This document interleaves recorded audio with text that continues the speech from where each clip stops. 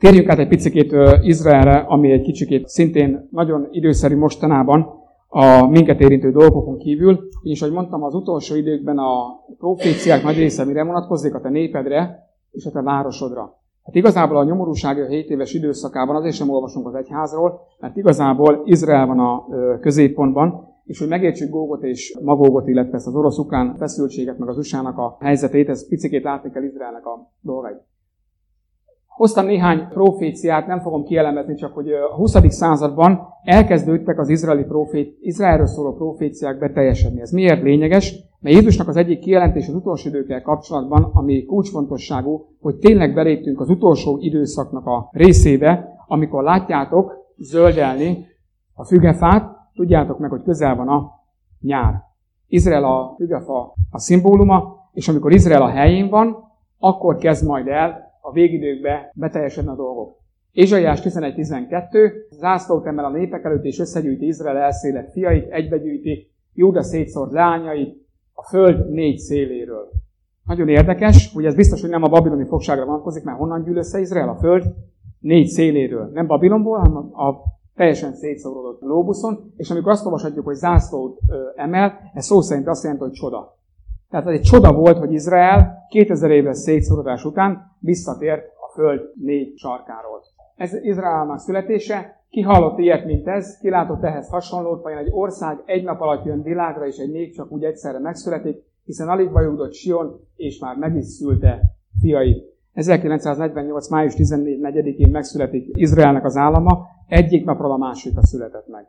Ilyen ország nincs még egy a történelemben, hogy egyik napról a másikra kiáltották ki a létezését és a létrejövetelét, és nézzétek meg, itt is a vajúdásra szeretném helyezni a hangsúlyt, az utolsó idők jelét is Jézus ahhoz hasonlítja, hogy a vajúdáshoz.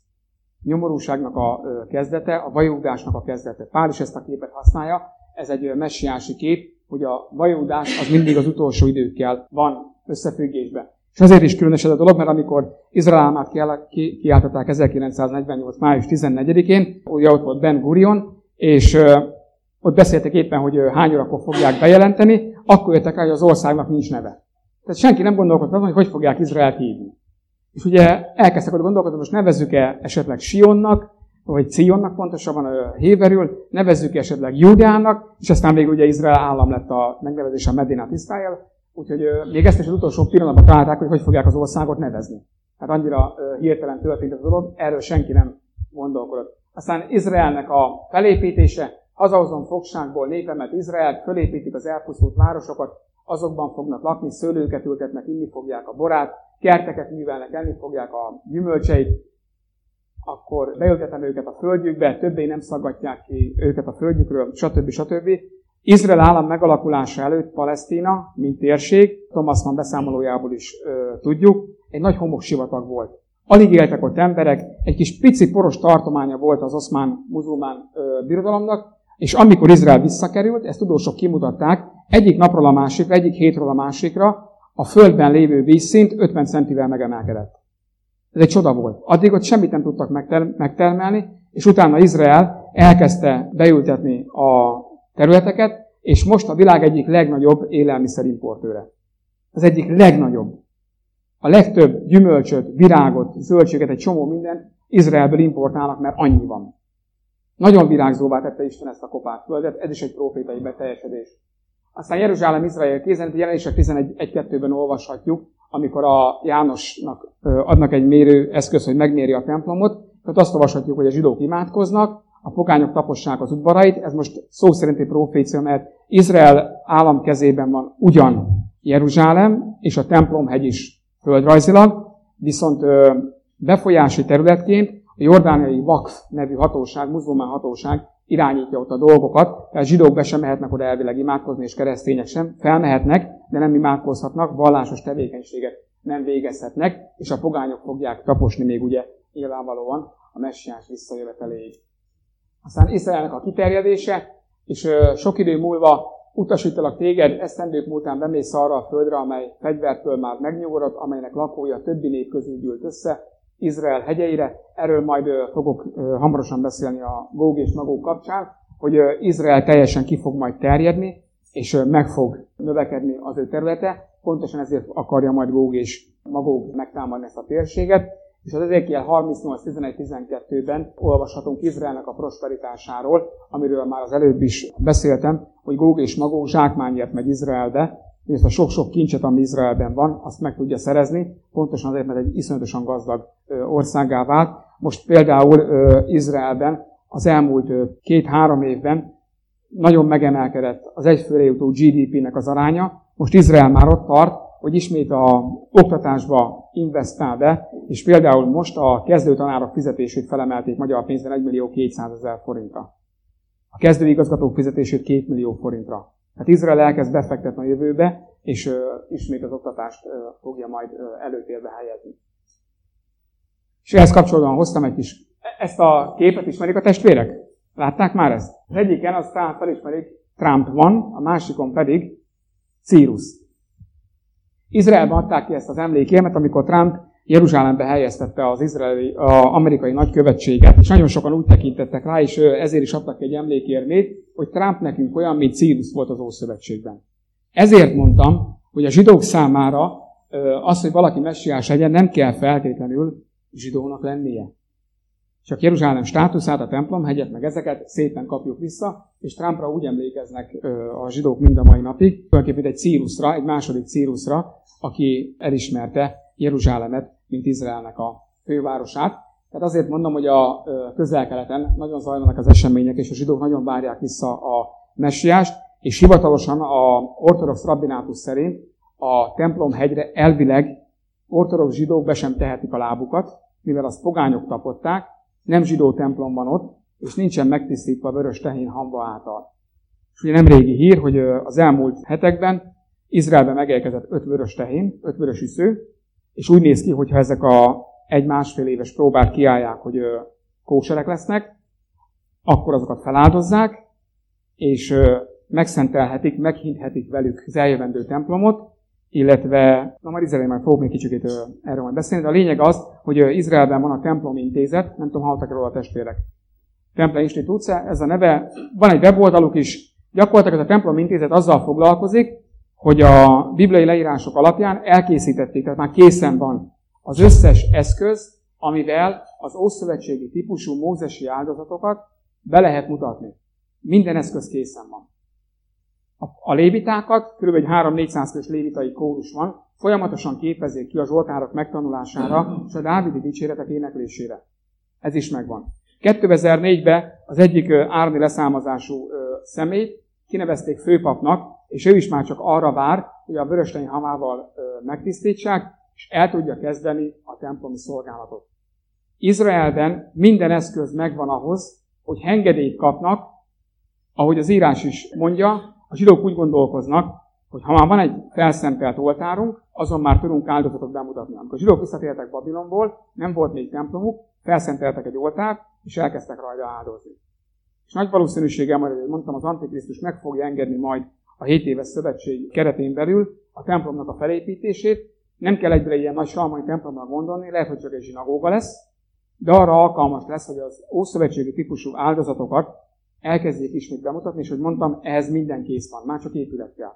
Már csak épület kell. A Gihon forrása még mindig folyik, az olajfák hegyére még mindig ki tudnak menni, és a legújabb fejlesztésük pedig az, ez nem tudom, meg fog-e valósulni, 2023 nyarán akarják átadni azt a vasútvonalat, amely most jelenleg Jeruzsálem közepébe a buszpályaudvar környékén ér véget, Tel Avivból indul és a Ben Gurion repülőtérről. Ezt fogják kivinni az olajfák hegye mellé, közel a templom hegyhez, ez is lesz a neve, hogy a templom vasút, hogy az arándokok, akik majd a ünnepségre fognak érkezni a harmadik templomhoz, oda el tudjanak menni, és még arra is biztosítanak majd lehetőséget, hogy olyan vagonok lesznek berakva mögé, amin az állatokat is magukkal vihetik az emberek. És Izrael most itt tart. Ugrásra készen áll, hogy bármikor belépjen ebbe a 7 éves időszakban. Minden kész van. Izraelnek már nem kell várni. Van főpap, van eszköz, minden megvan, állatok is vannak, megvannak a léviták, minden megvan, már csak az a kérdés, hogy hol és mikor. Minden készen áll. Kezdünk belemenni ebbe az időszakba, ezek is újabb profétikus beteljesedések Izrael életében. A következő esemény, amiről beszéltem, ugye a nyomorúság környékén, nyomorúság kezdete előtt nagy valószínűséggel 2 nagyon komoly háború lesz. És ez mind a 2 háború Izraelt fogja érinteni, Izrael lesz elsősorban kapcsolatban. Az egyikén a 83. Zsoltár. Bátorítom a testvéreket, hogy otthon majd házi feladatként ezt is tanulmányozzák át. Itt tulajdonképpen arról van szó, hogy Izraelnek a környékén élő népek teljes mértékben összefognak, hogy Izraelt elpusztítsák, hogy ne legyen többé nevük, és semmisítsék meg. A legkülönösebb az, hogy az egyik kijelentés a Zsoltárok 83-ban, gyakorlatilag szó szerint ugyanaz szerepel ott Izrael megsemmisítésével kapcsolatban, mint ami a Hamasnak a kartájában is benne van, hogy Izraelt meg kell semmisíteni, és a tengerbe kell szorítani őket. Gyakorlatilag ugyanaz az összefogás szerepel, és különböző népcsoportokat ír le a 83. Zsoltár, de amit világosan lehet látni, szóban ugye Libanonról, tehát Tírusról, Szidonról, ott van tulajdonképpen a Hezbollah, ott van a Hamas, ez a filiszteus térség, ez a gázai övezet, Egyiptom, ezek a hagarénusok Hágáról elnevezve, ott vannak a palesztinok, ezek általában Edommal vannak megnevezve, ott van Jordánia, a fiai Moáb és ugye Ammon, ott van Szíria, Iraknak egy pici szelete és egy nagyon kis pici Szaúd-Arábia. Ez miért érdekes a bibliai proféciák szempontjából? Az egyik az, és én korábban úgy gondoltam, hogy ez a profécia, ez a 67-es háborúban teljesedett be, amikor valóban Izraelt a környező országok megpróbálták megsemmisíteni és eltüntetni, de igazából nagyon sok minden ebben a profétai leírásban nem egyezett ezzel a dologgal, és valószínűleg azzal állunk szemben, ami a bibliai proféciák egy másik sajátossága, hogy vannak többszörös beteljesedésű proféciák. Itt is nagy valószínűséggel ezzel állunk szemben, hogy a 67-es háború nagyjából hasonlított ehhez a dologhoz, és érdekes módon ott is rengeteg csoda történt, amiről itt a 83. Zsoltár beszél. Többek között volt olyan, hogy amikor Izrael elfoglalta a Golán fennsíkot az 5. napon, akkor például az elfogott arab katonák, szíriai katonák mesélték, hogy amikor 2-3 zsidó megtámadta az ő lövészállásaikat, ahol ők 30-40-en voltak, olyan félelem és rettegés jött rájuk, hogy nem tudták használni a fegyvereiket. Harcképzett, oroszok által kiképzett szíriai katonák voltak, és ezek a katonák beszámoltak arról, amikor kicsikét úgy jobban megpiszkálták ezt a dolgot, hogy volt olyan, amikor az izraeliek megtámadták őket, hogy megjelent nekik Ábrahám. Látták Ábrahám pátriárkát, és Ábrahám azt mondta nekik, hogy miért gyilkoljátok a gyermekeimet. Olyan isteni félelem jött rájuk ezekre a szír katonákra, hogy nem merték megtámadni Izraelt. És számtalan ilyen dolog van, a nem felrobbant bombáktól kezdve minden. Tehát rengeteg csodát éltek át ebben az időszakban, és ez mindjárt fogom mondani, hogy miért lényeges ez a dolog, mert ha ezt a 83. Zsoltárt nagyon pontosan értelmezzük, Izrael úgy győzi le ezeket a rátámadó államokat, amik körülötte vannak, hogy ugyanolyan területi nyereséget fog majd szerezni, mint amit a 67-es háborúban. A 77-es háborúban ugye megszerezték Jeruzsálemet, Jordániának a határ az Jeruzsálem közepén volt, most a Jordán folyón túl van, a Jordán folyó a határban, addig visszaszorították, ugye a Sinai félsziget meg lett felezve, visszaszerezték a Gázövezetet, a Cisjordán térséget, illetve a Golán fennsíkot Izraelben, és ha a 83. Zsoltárt jól értelmezzük, és ezt hozzáveszünk mondjuk még a Zakariás 12-t is, érte más jeleniási proféciákat, ebben most nem fogok belemenni, akkor azt látjuk, hogy Izraelnek úgy fog kiterjedni a határa, hogy ez magában fogja foglalni a mai Jordániát, Szíriának egy jó részét, Libanonnak a déli részét, az egész Gázövezetet, az egyiptomi térség nagy részét, és talán még Irakból is egy keveset.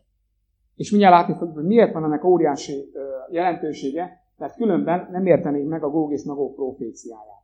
Tehát röviden ez a lényeg, hogy valamikor Izrael, ezek a környező országok ismét, nem tanulva a 67-es kudarcból, valamilyen oknál fogva meg fogják majd támadni, és ezek közül, amelyeket itt olvastok, tehát bármelyiket ezek közül, a szereplők közül egyik sem szerepel Góg és Magóg között.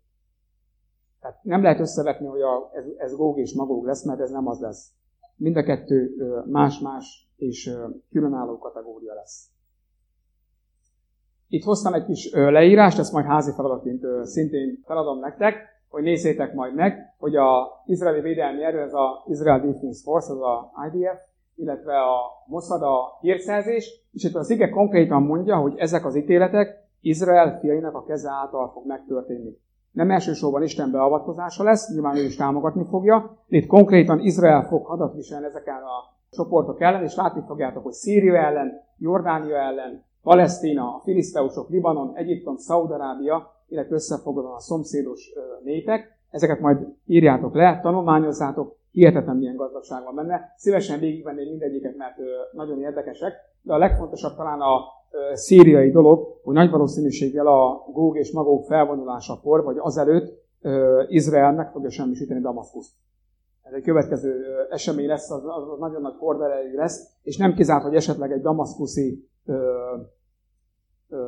háború, vagy illetve Damaszkusznak az elpusztítása, egy casus belli, egy háborús indok lesz esetleg arra, hogy Oroszország, mint Szíria legfontosabb szövetségese, megtámadja majd Izraelt. Arab koalícióban arab országot támadtak meg. Ez fontos. Tehát ez érdemes elgondolkodni, hogy nem esetleg majd ez lesz a háttérbe, és majd látni fogjuk az egyiptomi proféciák kapcsán is majd fogjátok látni, hogy Izrael még abból is kiszakít egy darabot, és a zsidó nyelvet fogják majd bevezetni abban a térségben. Hát ezek mind meg fogják előzni majd a Góg és Magóg háborúját, és ez is a közeljövőben várható, és most különösen óriási feszültség van a Hamas, a Hezbollah, illetve Izrael között. Folyamatos terrorfenyegetettség van ismét Izraelben, és különösen a templomhegy kapcsán van most ezzel nagyon nagy probléma, és a Hamas és a Hezbollah is bejelentette, hogy Izraelnek a legújabb gazdagságát képező herszoni olajmezőt, ami ott van a Földközi tengerbe, azt bombázni fogják, meg rakétával lövik, meg mindennel, hogy megsemmisítsék Izraelnek ezt a gazdasági forrását. Tehát nagyon izgalmas időszak fog majd következni az izraeli térségben, ami, ahogy mondtam, csak súlyosbítani fogja majd azt a helyzetet, ami jelenleg is van az olajválsággal, a gázválsággal és több egyéb dologgal. Nézzük akkor Góg és Magógot, hogy ennek mi az érdekessége. Ez a következő nagy esemény, az Ezékiel 38-39-ben olvashatunk erről. Most csak tőmondatokban elmondom, hogy a 36. fejezet az Izraelnek a visszatéréséről szól, a 37. fejezet ugye a reneszánszáról, az újjáéledéséről, és a 38-39. fejezet már a visszatért Izraelnek a problémáját feszegeti. Az Ezékiel 38-2-ben azt olvashatjuk: embernek fia, tekintetedet Góg ellen és a Mágóg földjén, Rós, Mések, Tubál fejedelme ellen, és profétálj felőle, és mond. Ezt mondja az Úristen: én ellened megyek, Góg, Rós, Mések és Tubál fejedelme, elcsalogatlak és horgogatlak a szádba, kivezetlek téged és egész seregedet, lovakat, lovagokat, akik mindnyájan teljes fegyverzetbe öltöztek nagy sokaságot, nagy és kis pajzsal, fegyvert viselők mindnyájan. Perzsák, szerecsenek, lídiaiak vannak velük, mindnyájan pajzsal és sisakkal, továbbá Gómer és minden serege, Tógármaháza messze északról minden seregével, sok nép van veled. A lényeg az, hogy Izraelt egy ilyen Góg által, tehát Góg az a vezetője lesz ennek a koalíciós hadseregnek. Góg ellen a Mágóg földjén, ami azt jelenti, hogy a Góg, mint vezető, Mágóg földjéről fog származni. Ez a Góg, a Biblia alapján tudjuk, hogy egy vezető lesz, és most részleteibe sajnos ebben nem fogunk belemenni, de a Bibliában Góggal kapcsolatban van két olyan kijelentésünk, ami a mi Bibliánkban nincs benne. De bibliai kijelentés. Miért mondom ezt? Elmondom, miért ilyen rejtélyes a dolog. Ugyanis a mi Biblia fordításai nagy része a héber szöveg alapján készül. Viszont a héber szövegnek a ószövetségi fordítása, az ógörögje, a Septuaginta, még két helyen hozza Góg nevét, amit a magyar fordítások nem hoznak. Az egyik a pusztai vándorlás során van, amikor az egyik amáleki fejedelmet nem Agágnak, hanem Gógnak írja. A másik pedig az egy még különösebb igevers, az Ámosz próféta könyvében van benne, hogy a sarjúfakadás kezdetén sáskajárás és pusztítás lesz, és ott a királyokat hívja Gógnak, hogy Izraelben a tervényt elpusztítsa. Ebből következik az, hogy a Góg egy olyan vezető lesz, akit egy olyan szellemiség fog megszállni, ami antiszemita szellem lesz. Egy zsidó ellenes szellem lesz, aki arra fogja késztetni őt, hogy bevonuljon Izraelbe, hogy elpusztítsa Izraelt és kirabolja őt. Tehát ez a Góg egy személy lesz, akiben egy olyan szellemiség van benne, ami benne volt mondjuk egy Hitlerbe, benne volt egy Sztálinba, tehát egy olyan szellemiség, ami öl, pusztít és rabol. A mi Bibliában nem jön ki, mondom, részletesen nem fogok ebbe belemenni, de az eredeti szövegek ezt teljes mértékben igazolják. És azt olvassuk, hogy van egy koalíció, amit ez a Góg vezetni fog, és a legnagyobb problémát ugye mi okozza? Ezékiel, amikor ezt a látomást kapja, Krisztus előtt 597-ben viszik el a második deportálással, utána kapja ezt a kijelentést valamikor a 580-as években hogy mikor látja ezt a kijelentést, hogy Izraelnek a végidőkben egy ilyen támadás fogja érni, és a világtörténelemben ilyen támadás nem volt Izrael ellen, tehát ezt ki lehet zárni, hogy ez valamikor is megtörtént, ez egy jövőbeni esemény lesz, akkor ezeket a népeket és népcsoportokat az akkori helyzetükre értsük, amikor akkor ott éltek Ezékiel korában, vagy pedig a mostani korra próbáljuk meg beazonosítani, csak hogy azóta eltelt körülbelül 2500 év. És azóta már annyi népvándorlás volt, annyi keveredés volt, hogy igazából nagyon nehéz lenne megmondani, hogy most melyik népcsoport éppen hol van. Ha csak azt megfontoljuk, hogy mi is magyarok valahonnan a belső Ázsiából jöttünk ide, akkor hiába mondják, hogy mi ott voltunk, most mégiscsak itt vagyunk. Értik a problémát a testvérek, hogy a Góg és Magóg kapcsán ez a legnehezebb, hogy beazonosítani azt, hogy honnan fog érkezni. És hogy mondtam, itt értjük meg a Zsoltárok 83-at, hogyha Izrael ki fog terjeszkedni, és elfoglalja azokat a területeket, amelyek megtámadták őt országokat, akkor Góg és Magógnak a sereg a jelenlegi ismereteink alapján pontosan határos lesz Izraellel. Mert most jelenleg, ha jól értelmezzük a Góg által vezetett Magóg koalíciót, egyetlen egy ország sem határos Izraellel. Ha viszont Izrael a 83. Zsoltár alapján lévő háborút megnyeri, és kiterjeszti a határait, akkor több ponton határos lesz a Góg és Magóg által vezetett sereggel. A térképen próbálom így röviden mondani. Általában ugye Róssal kapcsolatban szokták ugye Oroszországot felhozni, és ez azért nagyon érdekes, mert Róssal kapcsolatban szinte majdnem minden Biblia magyarázó Oroszországot hozza összefüggésbe, amit részben osztok is, de azért vannak fenntartásaim, és igazából az orosz-ukrán konfliktus ebből a szempontból hihetetlenül érdekes. És két kimenetre lehet normál esetben. Az egyik az, hogy Oroszország győz, valamilyen szinten úgy megállapodnak, hogy most a jelenlegi határokat, ahogy annektált azt a 4 megyét lezárják, és akkor azért lesz érdekes ez a történet, mert akkor Oroszország tengeri úton is határos lesz, illetve kapcsolatba fog kerülni Törökországgal. És Törökország pedig egyik kulcs szereplője lesz ennek az inváziónak, és ami nagyon különös, hogy vannak olyan térképek, amelyek azt mondják, ókori térképeket, leírások az ókori szerzőktől, hogy Mágógnak a népcsoportját azt a mostani Fekete-tenger környékére helyezik az ukrán térségbe. Nagyon érdekes, hogy ha Oroszország bekebelezi ezt az ukrán régiót, akkor ez azt jelenti, hogy a Mágóg törzsi területét is birtokba vette, és elkezdődhet az invázió. Ilyen szempontból nagyon érdekes ez az orosz-ukrán konfliktus, és azért mondtam, hogy óvatosan bánok ezzel az orosz-ukrán kérdéssel, mert meg kell várni a kimenetelét. Nem tudjuk pontosan, hogy mi lesz a kimenetele. Nem fog eszkalálódni, és még nagyobb baj lesz esetleg a világon. Ez pontosan most így jelenleg nem lehet látni, de az biztos, hogy Oroszország, ha ezt a háborút így úgy megnyeri, akkor vastagon benne lesz ebbe a koalícióba, és én még afelé is hajlok, hogy mivel Oroszország most gazdaságilag azért viszonylag meggyengült a hadikiadások miatt, a különböző korlátozások és záratok miatt, nem kizár, hogy pontosan, hogy ezeket a javait visszaszerezze, hogy feltöltse az államkincstárt, az arab államokkal összefogva megindul Izrael ellen, pótolja az elveszett vagyonát és értékeit. Nem kizárt, hogy Oroszország addig elmegy ebbe a háborúba, hogy valamilyen ürügyet fog majd keresni, és hogy mondtam, egy damaszkuszi bombázás például kiváló ürügy lesz, hogy jelenleg Izrael szinte minden héten 2-3-szor valamit bombáz Szíriában. Általában az irániak által pénzelt Hezbollahnak az állásait, illetve a rakétáit, a drón tároló barakjait, ezeket szokta Izrael bombázni. Csak egy szikra kell hozzá, hogy valamilyen orosz érdekeltségű területre lehújjon egy izraeli rakéta, azonnal háborús indoknak fogja tekinteni Oroszország. Abban a pillanatban. Elég egy kis szikra hozzá, hogy ez bármikor bedőljön, és ennek, hogy az előkészülete már úgy zajlik, hogy Putyin az elmúlt időszakban Erdogánnal, a török elnökkel és Rohanival a iráni elnökkel találkozott, és egy nagyon komoly katonai gazdasági kapcsolatban egy fúziót, egy szövetséget kötöttek. Gyakorlatilag a színpad már itt is, ha nem is 100%-ban, de nagyon nagy százalékban készen áll, de a legismertebb másik elmélet, hogy Magóg, ez tulajdonképpen a mostani isztán országok, tehát Üzbegisztán, Afganisztán, Kazaksztán, Türkmenisztán, és ezek mindegyike 80% fölötti muzulmán lakossággal van. Ide tartozik még ugye Irán, vagyis Perzsia, Törökország, illetve Észak-Afrikából Kús és Pút. Pút ez tulajdonképpen Észak-Afrikában Algéria és Líbia, illetve Kús, ez a mostani Etiópiának a területe, és hogy mondtam, ebben a felsorolásban nem szerepel Jordánia, nem szerepel Egyiptom.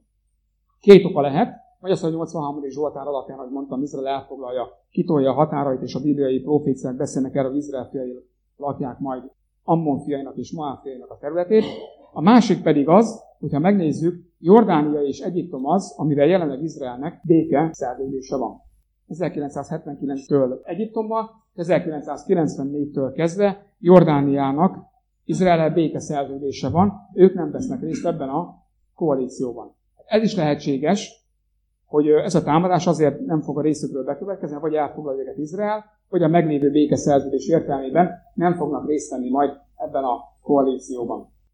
Jó, tehát nagyjából ezt látjuk, és hogyha, ahogy mondtam, Izrael megnyeri ezt a 83. Zsoltár által indított háborút, amit önvédelmi céllal fog majd megvívni, akkor közvetlenül már határos lesz ezekkel a területekkel, és van egy 1982-es Jadin térkép, amin már azt szerepel, az izraeli védelmi szolgálat dolgozta ki, hogyha bármilyen konfliktusba kerül Izrael Iránnal, akkor azt Irak területén kell lejátszani, és Irakot 3 részre kell osztani, északon egy Kurdisztánra, középen, illetve délen egy síita, illetve egy szunnita területre, és ha valami balhé van, ott kell megvívni a háborút. Ezt pufferzónának hívják a katonai doktrinában, ma ugyanezt látjuk Európában, hogy nem Európa háborúzik Oroszországgal, meg a USA Oroszországgal, hanem Ukrajna. Az volt a pufferzóna, most ott zajlanak a csaták.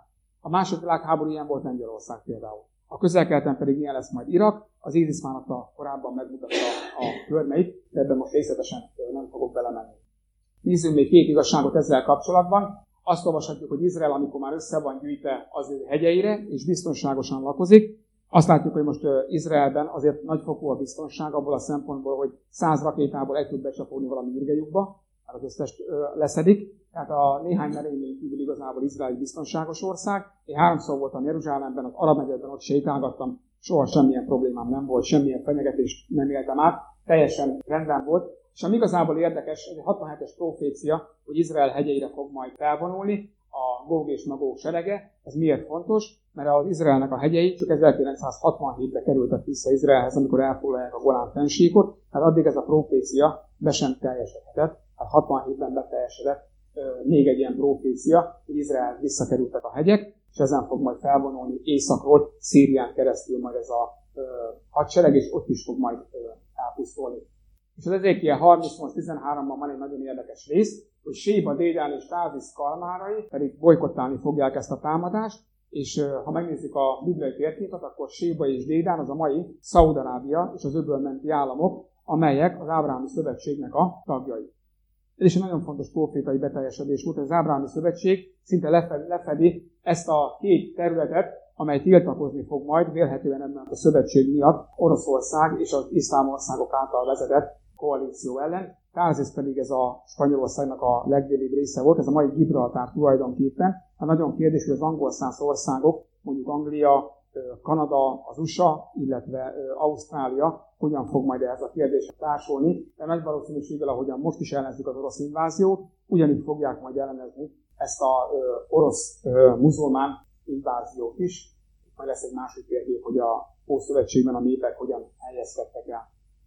Jó, és akkor a legvégére hagyok még egy proféciát, ha még bírják a testvérek. Nagyon érdekes, ugye Iránnal kapcsolatban, Jelenések 49-34-39-ben olvashatunk arról, hogy Elám térségébe Isten oda fogja helyezni a királyi székét, szintén az utolsó időkben. Ez pedig azt jelenti, hogy Isten közvetlenül be fog avatkozni Elám térségébe ezekben a napokban, és a bibliai proféciák alapján nagy valószínűséggel Izrael védelmi érdekében. Miért érdekes ez? Ki tudja, hogy hol van most Elám területe? Az ószövetségi Elám, az ókori Elámnak a területe most hol van? Melyik országban? Iránban van, és hoztam egy térképet, hogy egyszerűbb legyen. Az elámi térség, ez az a terület, ahol Iránnak kb. 80%-os atomkutatási arzenája van. Tehát amikor Isten arról beszél, Elámot megbüntet és oda helyezi a királyi székét, tehát Isten közvetlenül be fog avatkozni, ez az a térség, ahol most 80%-a van az iráni atomdúsítóknak és atomlétesítményeknek. Ez úgy néz ki az ige alapján, hogy valamikor itt ebben a térségben, akár egy földrengés által, vagy bármi által, egy özönvíz, egy szökőár által, bármi által, Isten el fogja tüntetni. És nem fognak tudni majd átadni Izrael fiainak. Erre Isten ígéret és garancia, illetve profécia van, hogy Izrael többé nem szaggatják ki a földjéről. Izraelt Isten ezen keresztül is meg fogja majd óvni, és ez azért is érdekes, mert azt látjuk a bibliai proféciákban, rengeteget néztem ezzel kapcsolatban az igéket, egy-két homályos utalást is láttam, hogy ezekben az időszakokban, ha megnézik a testvérek, amiket mondtam, proféciákat is, Izrael mellett nem áll támogató. Most Izraelnek a legfőbb szövetségese és támogatója az USA. Mind katonailag, mind gazdaságilag, mind sok szempontból, és ez a fajta védőöv le fog kerülni Izraelről, mert Istennek az lesz a célja, hogy Izrael teljes mértékben tőle függjön. Erről szól a 7 éves időszak, hogy Izrael ismét Isten szövetségi viszonyába kerüljön, és ezért látom úgy jelenleg, hogy a bibliai proféciák alapján a Biblia az utolsó időkben az USA-val már nem számol. Tengeren túli országokkal már nem számol. Ennek 2 oka lehet. Az egyik az, hogy a 10 királyságból álló szövetség globális lesz, és úgymond ennek része lesz az USA, de már nem olyan mértékben lesz a világ csendőre, mint volt mondjuk a világháború, illetve a hidegháborúnak az időszakában. A másik pedig az, hogy az USA, ugyanúgy, ahogy a római birodalom annak idején, vagy a babiloni, vagy a perzsa birodalom szépen el fog tűnni, és csak egy volt kis ország lesz, mint ahogy a hatalmas nagy angol-brit birodalom is néhány kis szigeteskére szűkült már le mostanába. És abba belegondolunk az ige alapján, hogy Amerikában azért nagyon sok újjászületett keresztény van, és ezek elragadtatással eltűnnek. A zsidók pedig az antiszemitizmus miatt a pénzüket kiveszik Amerikából és visszamennek Izraelbe, akkor gyakorlatilag Amerikában a közigazgatás, a gazdaság, a politika, a társadalom olyan radikális mértékben változik meg, a mostani ideológiai eszmerendszereket is nem számolva, nem hozzátéve, hogy el sem tudjuk képzelni, hogy Amerika milyen lejtmenetbe fog majd kerülni, és elveszíti azt a pozícióját. Mert kizártnak tartom azt, hogy az Amerikai Egyesült Államok mellett jelenlegi helyzetében fel tudjon nőni úgy egy Európai Unióból létrejövő, vagy az Európai Unió romjain, mert szerintem szét fog hullani hamarosan az Európai Unió is, az Európai Unió romjain létrejövő 10 királyságból álló szövetség hogyan fog majd létrejönni, azt az USA nem fogja megengedni. És azért borítékolom azt így zárójelben csak így magunk közt, hogy az a kőolajvezeték, a gázvezeték, amit most éppen felrobbantottak ott a Balti-tengeren, abban majdnem biztos vagyok, hogy 3 betűs volt a főszereplő. Majdnem biztos vagyok benne. Ebbe nem mondom, hogy 100%-ig, de láttunk már ilyet, majdnem biztos vagyok benne, hogy Amerikának mindig az volt a problémája, és a 2 világháborúnak is ez volt az oka, közgazdászok kimutatták, meg katonai szakértők, hogyha az európai gondolkodásmód, az európai infrastruktúra, az európai találmányok összeadódnak az orosz végtelen energiaforrással, Amerikának azonnal vége lesz. Ezt Amerika soha nem engedte meg az elmúlt 100 évben, és félre, hogy most sem fogja megengedni. Mindent el fog követni, és most jelenleg Amerikában a legkisebb az infláció, Amerikában vannak a legkisebb idézőjelben ilyen gazdasági problémák a Covid után, és ők ugyanúgy megveszik az orosz cuccokat mind a mai napig, amit Európának nem engedni meg. Hát lehet látni azt, hogy az USA valószínűleg majd utol fogja érni ilyen szempontból is Istennek az ítélete, és nagy valószínűséggel megmarad, mint ország, de elveszíti azt a jelenlegi hatalmát, amit eddig kell. És egy zárójelben Oroszországgal kapcsolatban nagyon érdekes dolog, amikor a Jelenések, illetve a Dániel próféta könyvében olvassuk, hogy a utolsó időknek a római birodalma, ez a cserép és a lábúj keveréke létrejön, ez 2 lábból fog majd kinőni, ez a nyugat-római és a kelet-római birodalomnak a utódja. Itt egy nagyon érdekes dolgot fel kell vetni, és csak ilyen hangosan gondolkozok, az igazság, hogy kb. 80% olyan kérdés van azonnal bennem, amit nem értek a Jelenések könyvéből, meg a végidőkből. Az egyik ilyen kérdés pont az, hogy ugye mikor 1453-ban a keleti lábat elfoglalják a muzulmánok Konstantinápolyt, akkor az egyik konstantinápolyi hercegnő előbb a pápánál keres meredéket majd Oroszországban köt ki, és később ő lesz majd a orosz cároknak az egyik őse, és az oroszok mind a mai napig úgy tekintenek magukra, mint a kelet-római birodalomnak az utódjára. Ez egy nagyon érdekes kérdés, hogy ez valóban így van, és van egyfajta uralkodási jogfolytonosság miatt ennek a keleti lábnak egy orosz vetülete, akkor hihetetlenül érdekes lesz az, hogy ez az Oroszország hogyan fog majd belekapcsolódni ebbe a 10 királyságból álló szövetségbe. Vagy pedig széthullik, mert mondjuk most ebbe a háborúba tönkre megy, és akkor, ahogy a 90-es évek elején széthullott, most még jobban szét fog hullni, Kína egyébként már a szemét rávetette a szibériai területekre, ezt jobban tudják a testvérek, hogy ők már azon elmélkednek, hogy ők ott teheneket fognak legeltetni, ők már ebbe úgy szépen beleélték magukat, illetve azért Azerbajdzsán és Grúzia is elég feszült a helyzet. De nagyon érdekes, és azért mondtam, hogy meg kell várni ennek a kimenetelét ennek az orosz-ukrán háborúnak, mert ez szerintem nagyon sok mindent meg fog majd magyarázni az eljövendő proféciákból. És ahogy mondtam, gondolkozni, elmélkedni lehet, de ha tényleg az jön össze, amit így vizionálok esetleg, hogy Oroszország a végén mégiscsak összefog majd Európával, és így jön majd létre az antikrisztusi birodalom, akkor lehet, hogy pontosan azért fog majd esetleg létrejönni és kialakulni, mert ahogy mondtam, ez akkor fog majd létrejönni, amikor az antikrisztus eljön, előtte lesz ez a két háború, és lehet, hogy Oroszország annyira meg fog gyengülni, illetve el fog pusztulni egy jó része a haderejének is ebbe a Góg és Magóg invázióba, hogy lehet, hogy részese lesz majd ennek az újjászületett birodalmi rendszernek, csak már nem egyedül, hanem valakinek a részeként. És akkor most a keleti királyok, illetve a déli királyokról nem akarok beszélni, az Dániel 11-ből tanulmányozzák a testvérek, mert az egy külön fejezet lesz. Úgyhogy én most itt az idő eltelte miatt, én most itt akkor abba is hagynám, és kellemes elragadtatást kívánok mindenkinek.